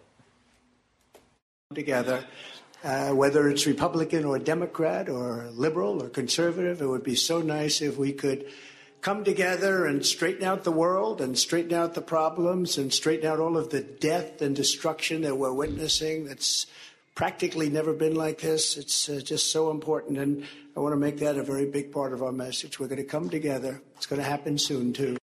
You know, Brian, that's a new tone from Trump. Is it a new strategy, perhaps? You know, I hope so. There's nothing negative about it. And, man, does it help him in New Hampshire. Because New Hampshire, 40% are undeclared when it comes to candidacy, and we know how many Democrats who have nothing to do because Joe Biden boycotted the state will register to vote, and they're not. He's not letting them. He's not putting his chin out. He's not going over there being provocative. And I think the groundwork was laid for that, and I saw a change on our town hall. You saw how he was taking these questions, people saying, exactly. I'm not voting for you, but I'm voting, this is why, and he wasn't getting angry, and he said, I'm not into retribution. I have no time for retribution. If I get in there, I'm going to have to fix the country. And then he wants DeSantis and Haley. He said they did well and Vivek did great. 2 days before, he said Vivek's a fake. So it's kind of interesting. But this is going to be so fascinating, Stuart, how he handles New Hampshire. Does he change the message that all my callers on the radio are saying he can't change, he doesn't do it? But I think if he's going to change the message at all for New Hampshire, because he knows a convincing win is going to make it very hard for Haley and DeSantis to continue. But if Haley finishes third in a state she kind of gave up on, Iowa, and then is within single digits in New Hampshire, she'll have money and momentum heading into her state of South Carolina. But if he can moderate his message a little bit for those people, maybe he's showing people what I'll be like in the general. He's a very smart politician. On the other side of the coin, is this a wake-up call for the Democrats that they need a better strategy or a better candidate? It was hysterical to watch the other stations carry Trump as if to say, didn't I tell you, Republicans, that this guy's not worthy? He shouldn't be president. He's a criminal. Didn't I give you 91 charges, 4 separate indictments, 3 civil trials? What more evidence do you need? And basically the Republicans, moderates, independents, undecideds are going, I like that guy better. I like what he did for 4 years better than what he's done for 3 years. And the issues are overwhelming the court cases. And a lot of people see pure politics in the momentum and magnitude of the charges. And we're seeing it today. You're seeing, I don't know if it's innocent or guilty, but you're seeing a civil trial that is supported by Democratic money for a woman to come forward for something that may or may not have happened in the mid-'90s. Where did that come from? How could you say that's not politically oriented? If it is a head-to-head matchup, Trump versus Biden in November, I say Trump wins. What say you? Well, he's up by 2 in the real clear average. But you know what it's like saying? In preseason, what do you think? Who's going to be in the World Series and how many games it's going to go? I could tell you right now he's got an advantage. And you know who said that last night? John King on CNN. I thought Jake Tapper was going to collapse. He came out and said right now Trump wins head-to-head. But let's see how this thing plays out. Let's see what's going on in the world. Sure. All right, Brian, I'm out of time, but thanks for being with us. All good stuff today. All right, thank you, Stuart. Iowa big Appreciate win. it. Thanks, Brian Kilmeade. Brian Bremner. All right, Joe in Long Island. Hey, Joe. Brian. Hi, Brian. Good morning. Hey, what's on your mind? Listen, my honest critique, I was up all night watching this. Nikki Haley, her speech was tone deaf when she said, and you said it on Fox and Friends this morning, Iowans have spoken, and it's a 2-person race. You came in third. You got trounced by 30%. I'm going to tell you my honest feeling of her. She can't think on her feet. She gives Billboard talking points. She's not very endearing. And then you asked her the question about Joy Reid this morning about the racism. She actually said, we've never been a racist country. I was floored after her flub on the Civil War and slavery. She needs to read your book, Teddy and Booker T. My God, what about how can you say that after what you said about the Civil War? The Republican Party was started by abolitionists in the 1850s. I'm not a historian, but 600,000 people were killed because of racism. Blacks were considered 3/5 of humans. We did have this in our history. 1960s, the separation. Right. Yeah, Act. I know. Well, yeah, you know what she could have said. She goes, "Well, if they're talking about the Democratic Party, they got a dicey history. The Republican Party was the party of Lincoln, a party pushed back against segregation, that fought a war to get rid of slavery. But we didn't have to go back that far. What Joy Reid said is so out of bounds, as if any Republican can't get tracked, as if Nikki Haley did not win Iowa because she has an Indian heritage." That's what I was hoping that she would say. But I do think she's quick on her feet. I do think she's very secure. It doesn't need a script. That's not the issue. The question is, can a traditional Republican beat a Trump Republican if that Republican is actually Donald Trump himself? Like, what would happen if it was DeSantis against Haley? I mean, what would the score be? Because we saw the debates. It got really personal, really vicious. But I'll just add to this. It looks like she has made it clear, and I don't blame her. If Donald Trump's not in the debate, she will not debate. So therefore, the debates this week in ABC and all the others are off. I don't blame her, because when DeSantis in her debate, they hurt each other. And I get really confused. My head will be between who's weak on China, who's weak on drilling, and Donald Trump sits on the sidelines and his numbers grow. All right, thanks so much for listening. Go to BrianKilmeade.com. Order anything you want, including on the shop. You can get shirts now and jackets that say "Stay Within Yourself." What a great message to change America. Don't you think? Don't move.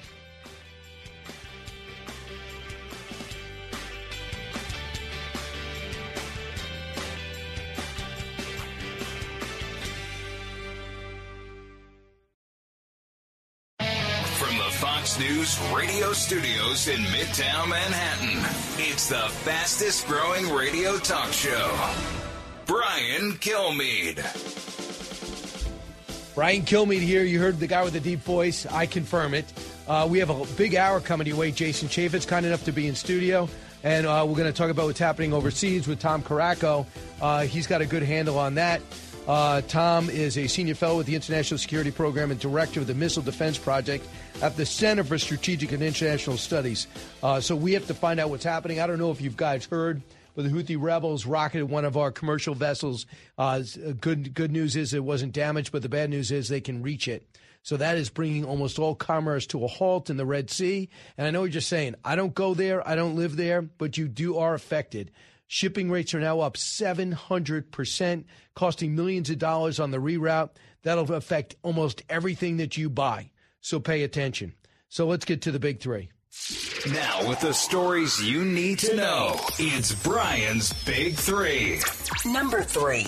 The federal law is very clear. If you're a federal employee, you can't strike. Striking is not an option. Under federal law, it's a crime. That is Andy McCarthy interviewing with me today, talking about the big walkout.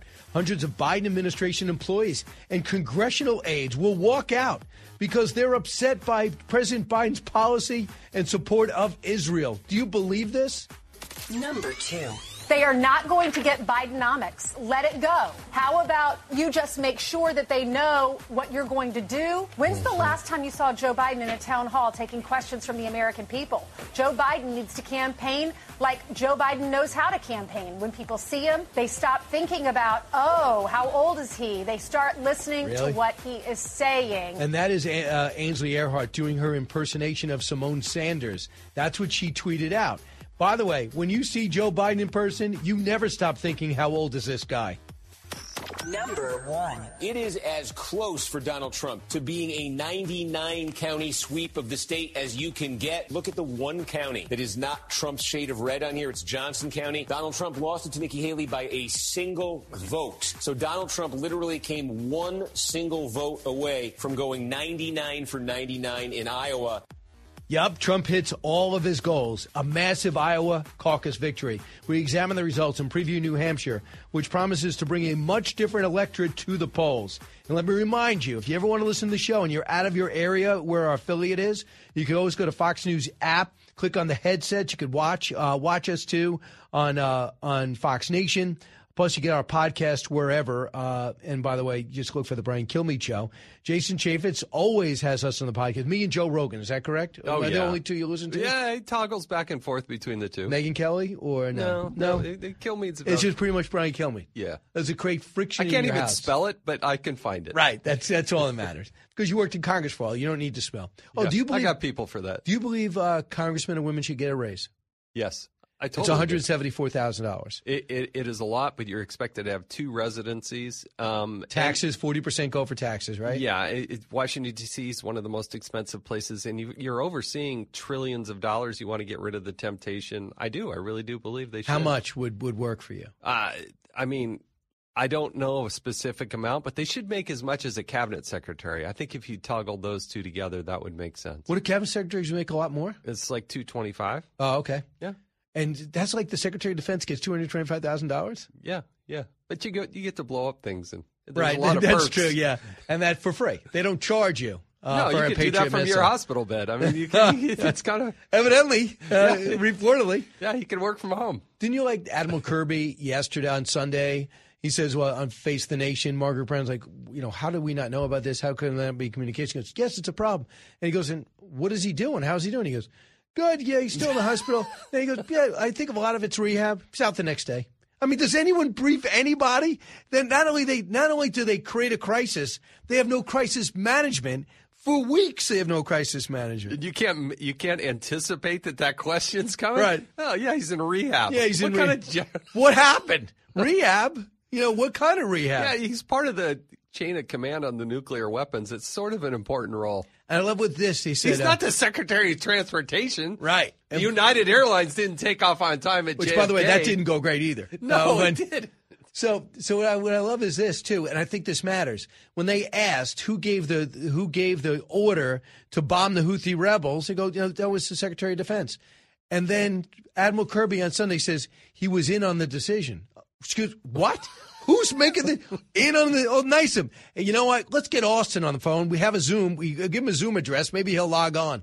So, I mean, is he in on the But decision the or deputy making the decision? was like out sick, or there was somebody in Puerto Rico. Puerto Rico. She's entitled to have a vacation. And they go, okay, wait a second. We just found out the secretary's in the hospital. He goes, really? I didn't even know what's going on. She's like, well, I'm here. She's like, well, just hop on the line. So she's on the beach with her family. She becomes the Secretary of Defense. The Chief of Staff has the flu. Yeah. So who's next? I mean, you. I have no idea. But I mean, if that's not fireable, no. You got to be kidding me. If this happened down Seth the Moulton food says chain, fire him, a Democrat. If it happened, they would be prosecuted if it happened in a smaller command. But it's just the Secretary of Defense, for goodness sake. In the middle, I mean, we have so many assets, and Houthis and others firing on us. It's self-evident that it's so bad. Donald Trump wins. Your assessment of this victory before I play his response, 56,000 plus votes, 51% of the vote. That was his goal, right? Over 50. All-time record. Beats DeSantis by over 30 with 21%. And then Haley at 19. Trump's performance was? Look, game over. Game, set, match. Donald Trump is the Republican I don't think nominee. So. I think this thing is over.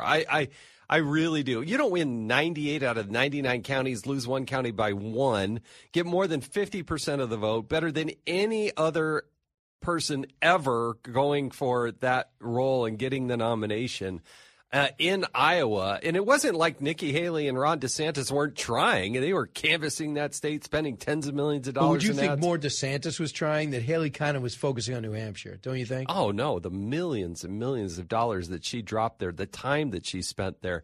If you remember back on the Mitt Romney, he had a better case because he spent like 4 days there, and he showed up in the last 4 days. But these people have been there for months and trying as best they can. And I want to get on to the idea of beating Joe Biden. No, I know you, but if you're Nikki Haley, you wouldn't feel that way. Yeah, but she lost and lost bad. There is no silver medal here, folks.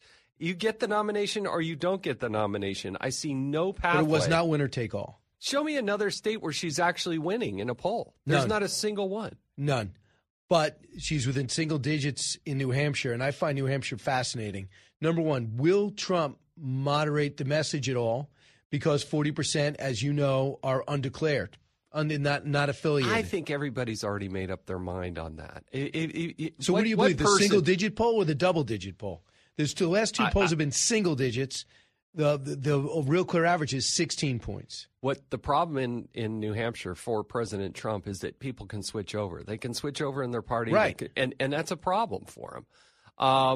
But I just think he's dominating. Even if he loses a state here and there, I mean, he's still going to win across the board. There is no stampede of, hey, Nikki. I just don't see it. Well, I agree that he's off to an awesome start. But I think it's too early to close the door. But what should encourage Trump supporters is his tone at the town hall and even last night. Yeah. Cut 3. I want to congratulate Ron and Nikki for having a good time together. We're all having a good time together. I don't even know what that meant. He obviously didn't pre-think that.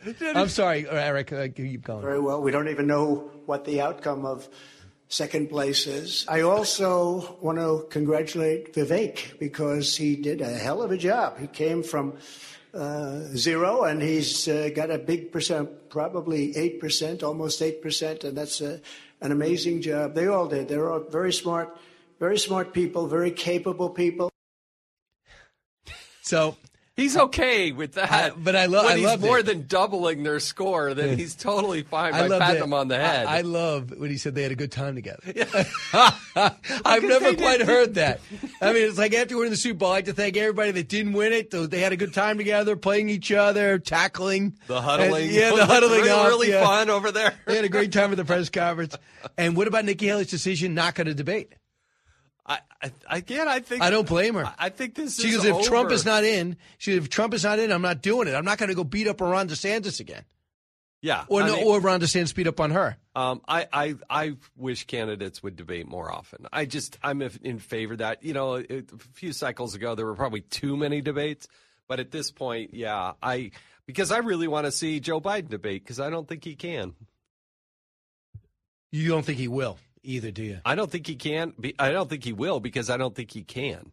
And that's a problem. I think one of the things we really missed out in the last election is when they canceled that third debate that was going to be focused on foreign policy. And look how important foreign policy is in this nation. And the idea that it was canceled was so wrong. Why was it canceled? That he had COVID? Remember we had that C-SPAN person who had the controversy. That ended up being the excuse, and it was a basement strategy, and I just think they threw in the towel. Hard to find a moderator that Trump was comfortable with. And I think the nation really missed out. There's no question it would have been interesting. Plus, imagine if Joe Biden was forced to tell the truth about the laptop, about his overseas business dealings. Yeah, that would have been quite fascinating. Ukraine. Yeah. But he just got away with it, and he got a total pass on that. And then it turns out the president had COVID, and he was out running a fever at the time. All the things work for this guy, for the president. So that's what the frustration is from the Obama people towards Joe Biden. Get it together. You got to get it out there. You got to bulk up your staff. Give them the ability to make decisions. Right now, they're only going to you. I mean, this is basic stuff. It should be these 50-year-old, or 60 now, should not be telling the 80-year-old how to run a campaign, don't you think? Look, going into the fourth quarter, Joe Biden, the total staff on his campaign was 5. He had 5 people working on his campaign just a couple of months ago. And so he is not geared up. I don't think he's taken this seriously. I personally, I don't think he's going to be the nominee. I think you still think that? And I think it's even more so, yes, with Trump prevailing so strongly last night.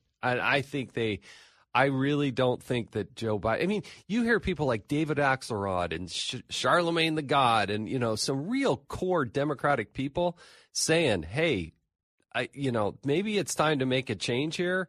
I'm not going to support you." Kamala Harris is nowhere. And I think they have a tendency. I thought they'd do it before the end of the year, but maybe they wait till their convention and make a change. All right, so here's what Simone Sanders Townsend said. That she was probably his chief of staff, I think, for a while. Then she ran his communications. She's now got a show. She says this: they are not going to get Bidenomics. This is her message to him. Right. Let it go. How about you just make sure they know that you're going to do and what you did? You give folks all the numbers about GDP and all these other things, but the data doesn't move people. Stories move people. You haven't seen him do what he does best, she said. He's been on prompter. He's been standing on stages looking presidential. When's the last time you saw Joe Biden on a rope line? When's the last time you saw Joe Biden on a town hall taking questions? Joe Biden needs to campaign like Joe Biden knows how to campaign. When people see him in a more intimate setting, they stop thinking about, how old he is. They listen to what he has to say. Now, I have a lot to say on that. Jason, take it, analyze it, won't you? Okay, Bidenomics first. Never defined it. Can't articulate it. It was Wall Street Journal's idea, by the way. You can't. It's untenable. It's not working because people know whether or not they're better off, and they're not better off. The idea that they want to freelance Joe Biden untethered. Go for it. I would love to see that. He never does sit-down interviews. Why don't he come? How come he's not on the Kilmeade show? I mean, that's the kind of thing Trump would do in the opposite, right? He would go on these shows. He would sit with anybody. Biden is not capable of doing it. Going to a town hall and taking literally impromptu questions, that's where he gets himself into trouble. He did 2 hours with Chris Wallace in about the 100-degree weather outside, right? Now, President Trump, he sat there on CNN with Caitlin Collins for over an hour, and it went so well the president of the network got fired. So you can't say he won't go into the lion's den. He doesn't. That's what I'm saying. Trump can do that. Right. Will do that. Biden, incapable of getting through a 10-minute interview. Well, I'll give you an example. For example, when Taiwan had the elections and the Progressive Party won, the Democratic prevails over Beijing's pressure. Did not matter. So this is a very important moment. He's asked, do you support Taiwan's independence? He said, no. Now, don't you need an explanation on that? Right. I support the election and the outcome. I can't wait to get to work with President Lee, I think his name is. But number 2, with independence, no, but they are a independent territory of China, and that's the way it has to remain. There are certain things that aren't a one-word answer. The Houthi rebels, are they terrorists? He goes, yes. I think so. I think so, yeah. Well, you took them off the terror list, you idiot, and alienated Saudi Arabia in the process. This is the problem. I mean, you want him on that rope line? We just talked about the Secretary of Defense and the chain of command, and they had no idea. I mean, the advice to go on the rope line and do impromptu call, go for it. Have at it. I'll watch that. Well, listen, Jason, I do think he's a nominee. That's where we're different. A couple of minutes after this, right? You have a couple minutes? Oh, yeah. Back in a moment. The 2024 race is on. We've got our ticket punched out of Iowa. Iowa made this Republican primary a two-person race. The latest polls, instant analysis. I want to congratulate Ron and Nikki for having a good time together. Next stop, New Hampshire, right here on the Brian Kilmeade Show.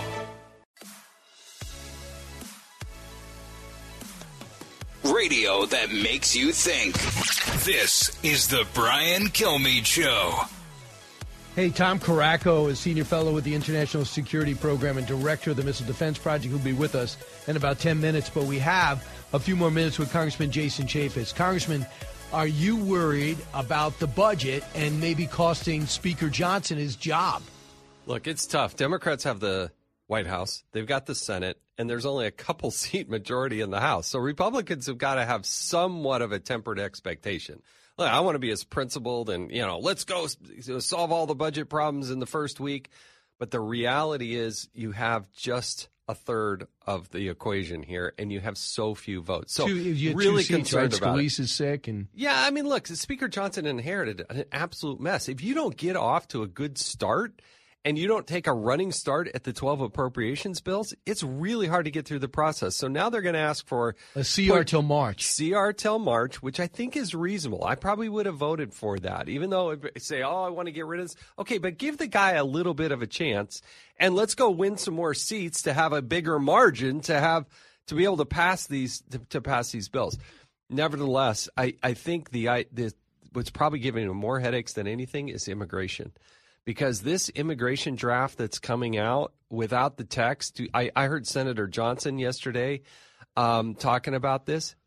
You got to protect the border. Just enforce the current law. It doesn't even require more money.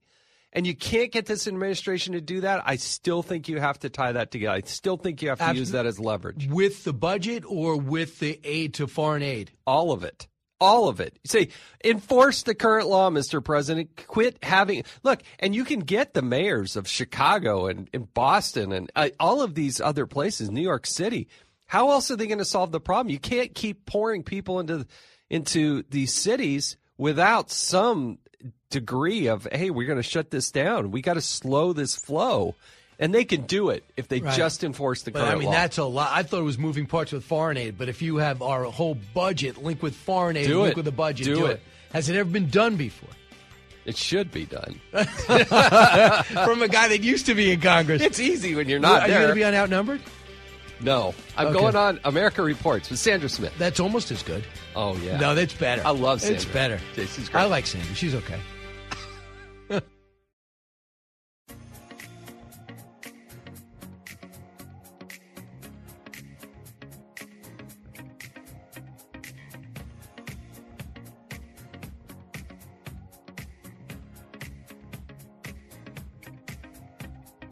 Breaking news, unique opinions. Hear it all on the Brian Kilmeade Show.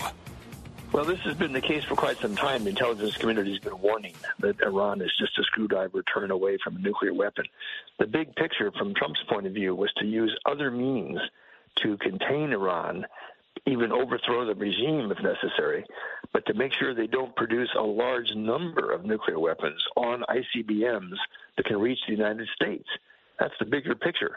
So it looks like the Biden people are, they've lost that idea, and they're now, in many ways, breaking it about a large Iranian nuclear force. It's a total nightmare. And that is Mike Pillsbury, who wrote the 100-year fight against China, which we're in the middle of now.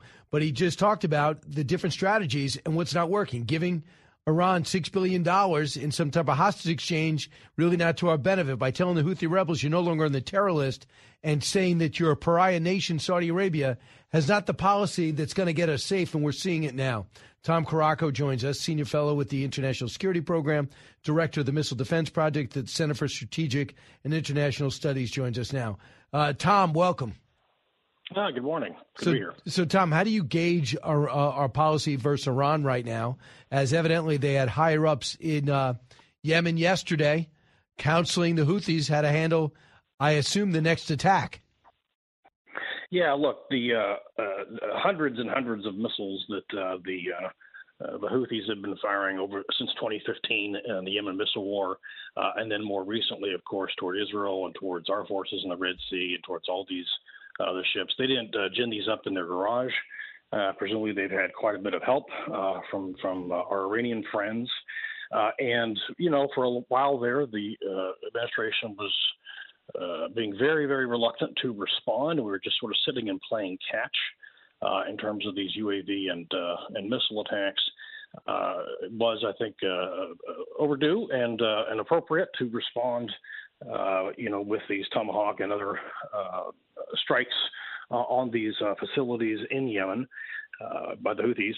And so that's not going to solve the problem, however. And just in the past day, Iran has fired a bunch of ballistic and other missiles into Iraq. And so there's lots going on here. And at our guys, right? Oh, correct. And this is, kind of a reminiscent of what they did. Was it, I think, in January of 2020 when all those missile attacks hit the Al-Assad Air Base and Erbil back in response to the Soleimani strike.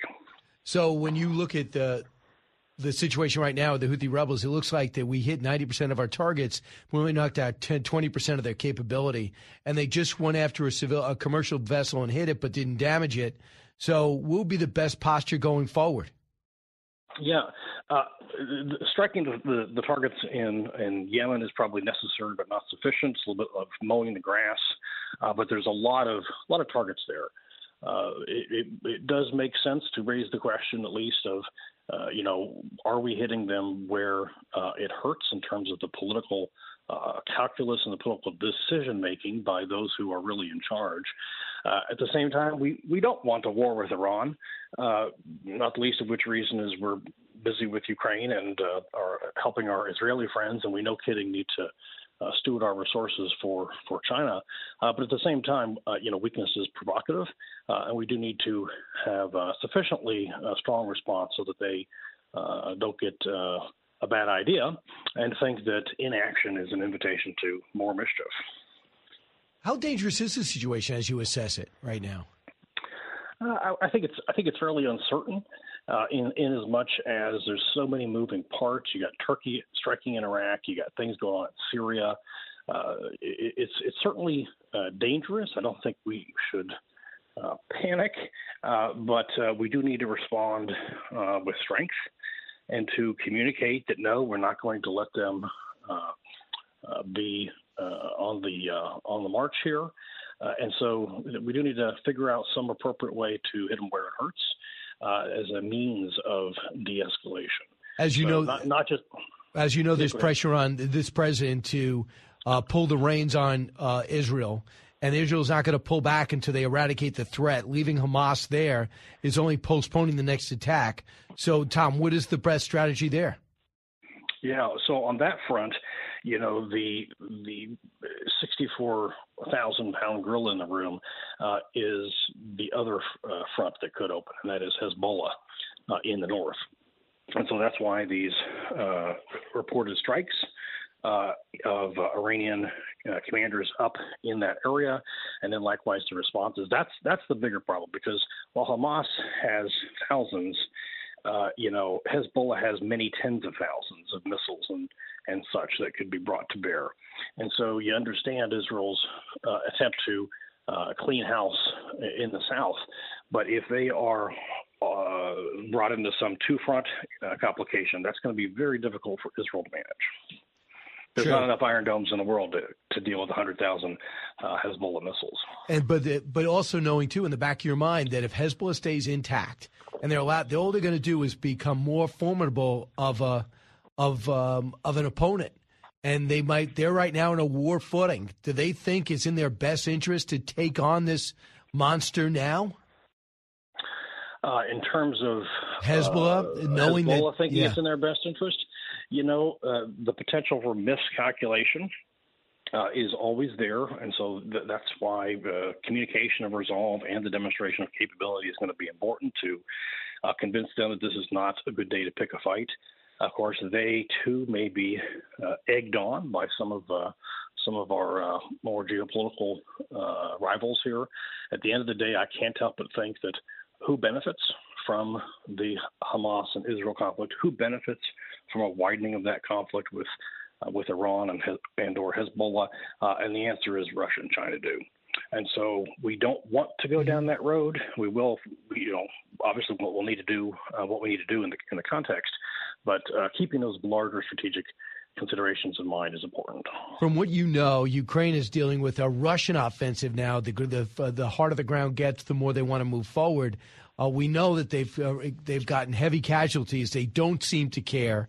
So as Ukraine waits for more foreign aid, the NATO Supreme Chancellor just came out and said, Supreme Commander, if they don't get more Western aid, they will lose.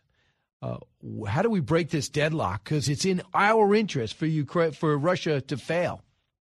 Well, you're exactly right. The consequences of Russian success here, I think, are far worse than a lot of our friends seem to be taking seriously. So Europe is doing a lot more than they used to be, certainly the Eastern Europeans and increasingly Germany. We do, no kidding, need to break that deadlock that you alluded to in terms of Capitol Hill, in terms of the supplemental, to get that through to help Ukraine, but also to help Israel and Taiwan. That's about rebuilding and expanding our own production capacity, largely in the United States, for all of this stuff. So that's all for the good. But no, look at what Russia is doing in terms of getting missiles from North Korea and from Iran. This is the new, axis of evil. This is the arsenals of autocracy here that are supplying Russia with extra kit.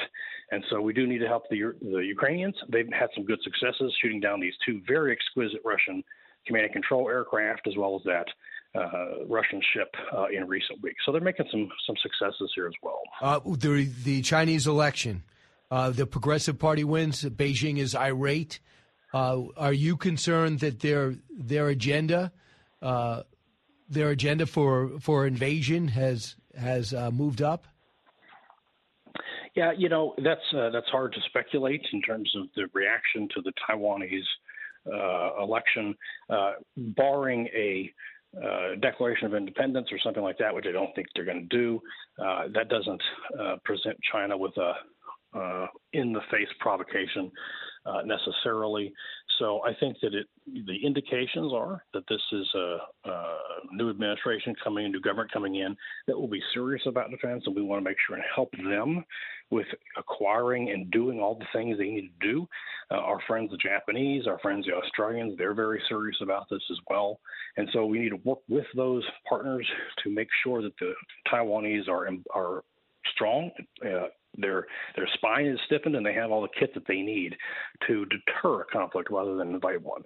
Tom Caracco, thank you very much. Appreciate it.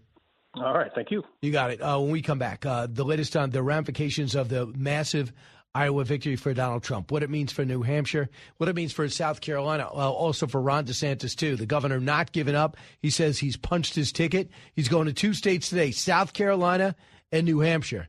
Is that a good move? What do you think? Brian Kilmeade Show. Want even more Brian? Download the podcast at briankilmeadshow.com. Every episode, exclusive interviews on demand. More of Kilmeade coming up.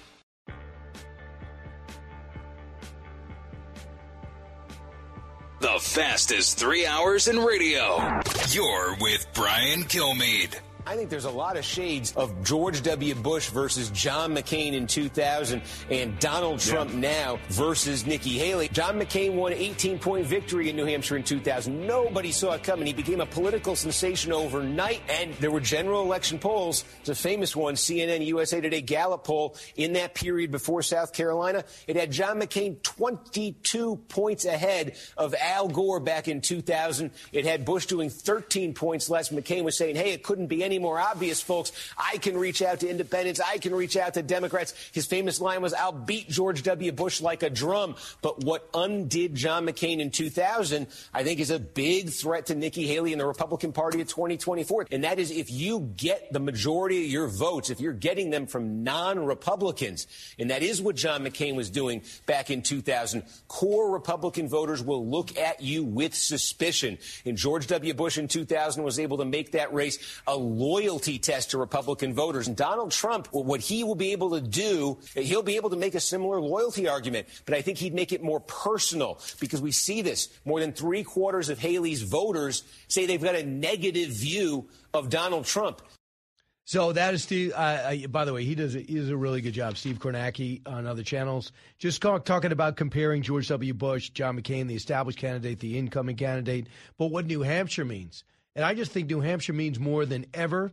If anything's going to stop President Trump or hinder him, trip him up, it might be Governor Sununu teamed with somebody competent like Governor Haley, who is a traditional Republican. She is not a rhino. She's just not. And by the way, she was loved by the MAGA world when she was very tough ambassador to the United Nations. But you don't take on Trump and also look to hold on to Trump's base. That's the whole problem, because Governor Haley and Governor DeSantis are taking heat. I watch these so-called experts say, why aren't they being tougher on Trump? You don't understand. It's hard to be tough on a candidate when all his entire, let's say it's 40% of the electorate and 90% of the Republicans look at him and take the insults at him and take it personal. So that's the situation she's in right now. So Nikki Haley, she says she's going to, she was pretty tough yesterday in her post-election presser. Before she hopped on a plane and went to New Hampshire, she said she only slept about an hour. But here's what she said, cut 11. The pundits will analyze the results from every angle. We get that. But when you look at how we're doing in New Hampshire, in South Carolina, and beyond, I can safely say tonight, Iowa made this Republican primary a two-person race. Tonight, I will be back in the great state of New Hampshire. And the question before Americans is now very clear. Do you want more of the same? Or do you want a new generation of conservative leadership? All right, couple of things. Number one, she came in third. So DeSantis came in second, so was able to bounce back and take the second slot. He will continue. They don't have any level loss. I think that is getting personal. Vivek really catapulted Nikki Haley, in my view, more than anybody else. And Vivek is now out.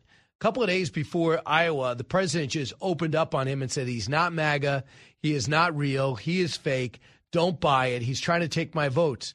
My view, President Trump was at 51%. He dropped to 48. He said, where did those 3 points go? He looked at Vivek Ramaswamy, not at DeSantis. So here's Vivek after only got 7.8% of the electorate. Cut 12. We are going to suspend this presidential campaign. There is no path for me to be the next president absent things that we don't want to see happen in this country. And I think that I am very worried for our country. I think we are skating on thin ice as a nation. We have done everything in our part to save this country. And I am so proud of every one of you who have lifted us up. But we're a campaign founded on the truth. And so that's why we've made that decision today. And I'm also making the decision that this has to be an America First candidate in that White House. As I've said since the beginning, there are two America First candidates in this race. And earlier tonight, I called Donald Trump to tell him that I congratulate him on his victory. And now going forward, he will have my full endorsement for the presidency. And I think he'll probably go through New Hampshire for the president. He's a very good speaker, knows this stuff. I just totally disagree with his foreign policy when he came out and said that we should just let Ukraine go and tell Russia you could have Ukraine, have what you got, and just promise not to be allies with China. For a guy that's that smart and that rich and obviously borderline genius, I couldn't believe that was his policy. But having said that, Donald Trump also is, let's bail out of all conflicts. My sense is that people understand you can't really do that and say it's in the best interest of America. When that's shown to him, I think he'll get involved. President Biden, watch this and put this statement out. It looks like Donald Trump just won Iowa. He's the clear front runner, and the other side of this point, and the other side at this point. But here's one thing: the election was always going to be you and me versus extreme MAGA Republicans. It was true yesterday. It was true yesterday, and it'll be true tomorrow. So if you're with us, chip in right now. So he wants to get add on to his $117 million. He'll raise money. And I know Jason Chaffetz on. He said Biden's not going to be the nominee. He's going to be the nominee.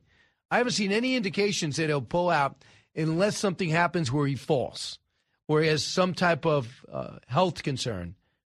He's not getting out because he is not aware how much he has slipped. Bernie Sanders, older, sharper, though, says it's very hard for most Americans to get excited about Joe Biden's candidacy and because of what's going on amid Biden's reelection bid, also urging him to change course on the Israel-Hamas war. So the one thing I back President Biden on is the Israel-Hamas war, that Ukraine needs to be supported. But how they both do it, both things are the big issue. So Joe Biden, in order to earn money, to raise money, he's come out with these big heads, these flat heads that go on the wall. And he says he'll sign them for extra money if you want to buy them. Don't see myself going to get that. A bigger head of Joe Biden, not sure. But the problem is, what his people want him to do, he's not capable of. When you had Simone Sanders come out from MSNBC and said president's got to work the rope lines, he's got to go to the town halls and answer the questions. I mean, does she not know the answer to that? Did she not hear his one-word answers, his double talk when it comes to our policy on Taiwan, our policy with the Houthi rebels, what really happened in Afghanistan? All right, that's it for this hour. Go to BrianKilmeade.com. I want you to join me in Joliet, Illinois, Sunday at 2.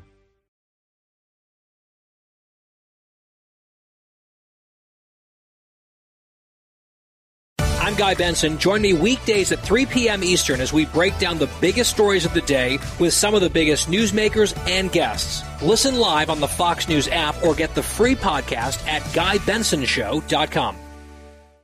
Listen to the show ad-free on Fox News Podcast Plus, on Apple Podcast, Amazon Music with your Prime membership, or subscribe wherever you get your podcasts.